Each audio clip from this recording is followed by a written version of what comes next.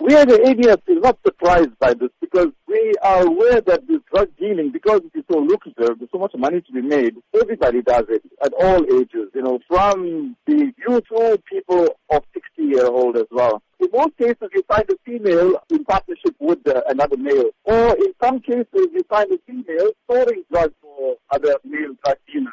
Earlier last month, a 51-year-old woman was arrested with the drugs valued at 15,000 rand, and then later in the same month, a 61-year-old woman was arrested for dealing drugs.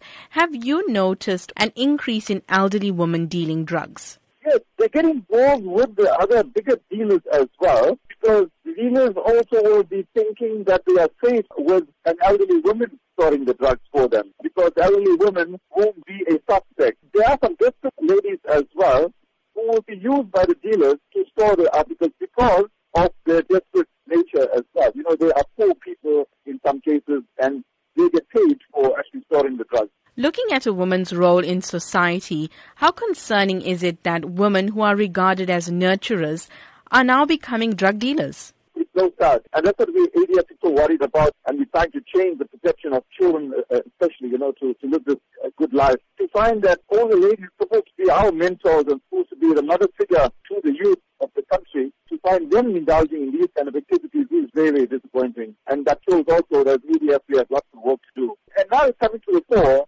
that more and more females are involved. So maybe we need to look at a new campaign to target the females, to make them feel bad, that they were supposed to be the mother figures and protecting the youth. And they are actually assisting in making matters even worse than it is.